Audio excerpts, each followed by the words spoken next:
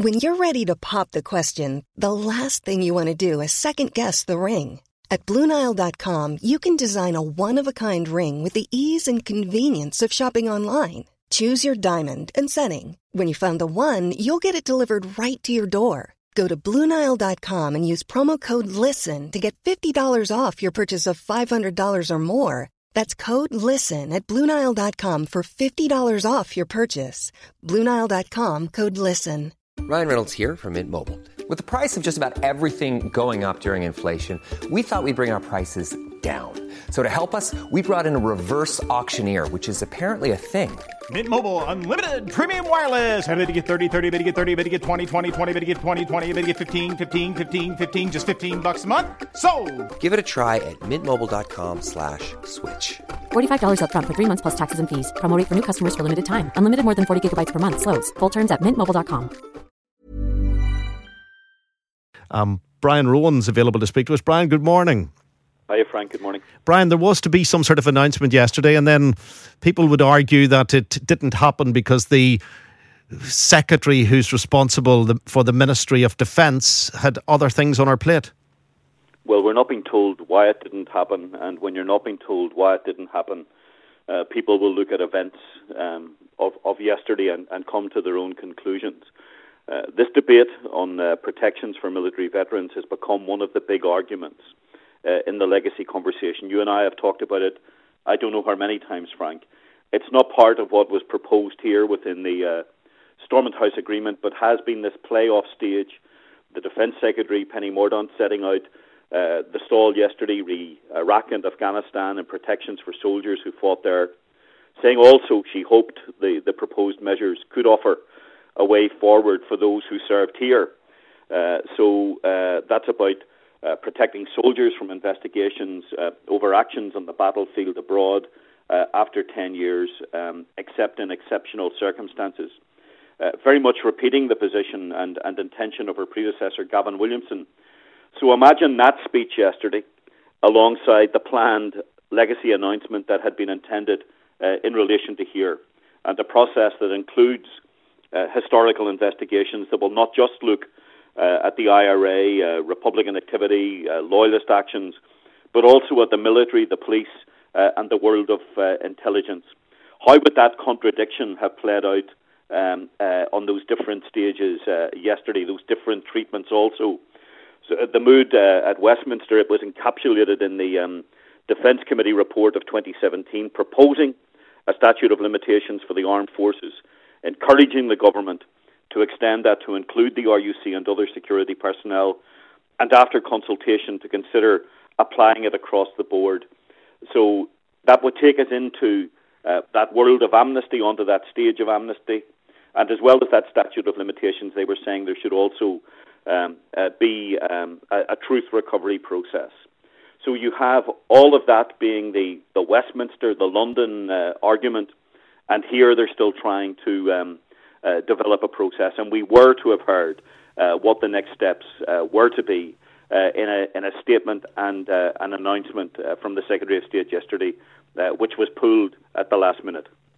Was it pulled because the Secretary of State and the Secretary for Defence, the Minister for Defence, were at loggerheads, or are they in unison on the issue? Well, as I've said to you, Frank, the Stormont House Agreement, the legacy consultation here, is not about a statute of limitations. It's about an historical investigations unit, an independent commission on information retrieval, a new oral history archive, and an implementation and reconciliation group. So no talk of statute of limitations or amnesty within that process. What we were going to hear yesterday was that announcement on the plan next steps. So what we would have got was a published analysis of the recent legacy consultation here, what emerged from that consultation. There were to be options papers dealing with themes and those emerging issues under the various headings of the planned legacy process here. So the new historical investigations unit, its role likely to be extended to cover cases already reviewed by the old historical inquiries team, looking at cases in Britain, looking at recruitment and oversight, looking at the issue of the injured. On the question of the Independent Commission on Information Retrieval, how do you soundproof that process, making sure that information within it did not become part of investigations and prosecutions. So we were able to hear that, and there was also this plan to set up 2 committees, one in London, one here, stretching that conversation beyond the 5 political parties. I think you're going to be speaking to Andre Murphy in a moment, and Andre will be able to tell you a bit more about that. But all of that intended yesterday and then pulled. So I think there are 2 things that are in play here. Okay, just briefly, Yep, the speech that was made by Penny Mordaunt, but also the consideration of the new talks process. What would the effect of emptying that legacy container into those talks at this time, what would that effect be? There's talk of a good mood within the talks, people on their best behaviour, but had all of that information about legacy emerged yesterday, then would we be back into the arguments that divide the parties here, divide the people here, and maybe there was a bit of thinking on the government's part, the NIO's part, that this was not the time to introduce all of that into this negotiation. Okay, Brian, thank you. You do mention that Andre Murphy from Relatives for Justice is going to speak to us as well. Andre, you're tweeting about this and you're less than happy. Despicable carry on this week. Shelving scheduled announcements, re-legacy structures in favour of impunity legislation and then hiding it all behind party talks. Is that how you feel, Andre? Well, I mean, the evidence speaks to that.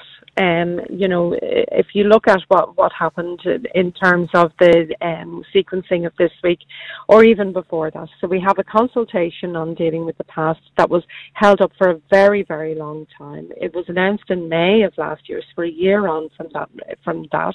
The consultation closed in November. There's been no sign of doing anything since then. And then this week, the victims groups were called by the NIO and told that this week there will be an announcement, as Brian said, that announcement was going to have a series of steps. And the timetable for that was very clear. Karen Bradley was meant to go to the dispatch box yesterday at lunchtime. Then there was meant to be a written statement kind of outlining what the next steps would be, including those groups that Brian referred to. And one of those groups would include the parties, the Commission on Victims and Survivors, the Victims and Survivors Service, the groups themselves and the churches. And they would be looking at ways to kind of take forward the legislation to ensure that this was all happening, that we would at last have a process on dealing with the past. Then there started to be rumours that this wasn't going to happen. And then that was confirmed last night in another call that talked about things were going well at the talks, that the EU elections were coming up and they didn't want this kind of put into the middle of it. And so there's absolutely no timetable there for what might happen. Now that, in my opinion, is not good. Right, because we have victims and survivors sitting and always being excluded from the processes, the wider peace process, the wider negotiations. And it wasn't until the Stormont House Agreement that we actually saw that the parties and the 2 governments were actually going to deal with the rights and needs of victims and survivors. And since then, that has been held up primarily by the British government inserting a national security veto into how this would be progressed. Okay. When we are on the cusp of actually progressing the thing, then it is shelved, and we have this promotion of impunity in a formal sense for British soldiers and other state agencies. Now, that is completely unacceptable. And for victims and survivors who've had their rights shelved again and again, this is not good enough. And to think that the talks could be progressed without progressing the rights of victims and survivors is really some form of double think. Okay, Andrew, we're going to have to leave it there. The opinion of Relatives for Justice on this whole issue that we've been discussing since we started this.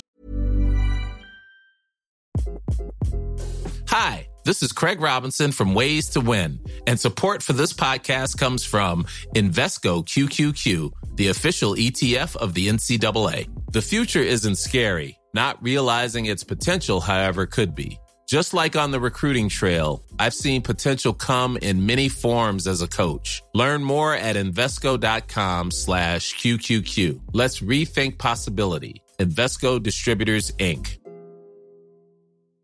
Hey, it's Paige DeSorbo from Giggly Squad. High quality fashion without the price tag. Say hello to Quince. I'm snagging high-end essentials like cozy cashmere sweaters, sleek leather jackets, fine jewelry, and so much more. With Quince being 50 to 80% less than similar brands.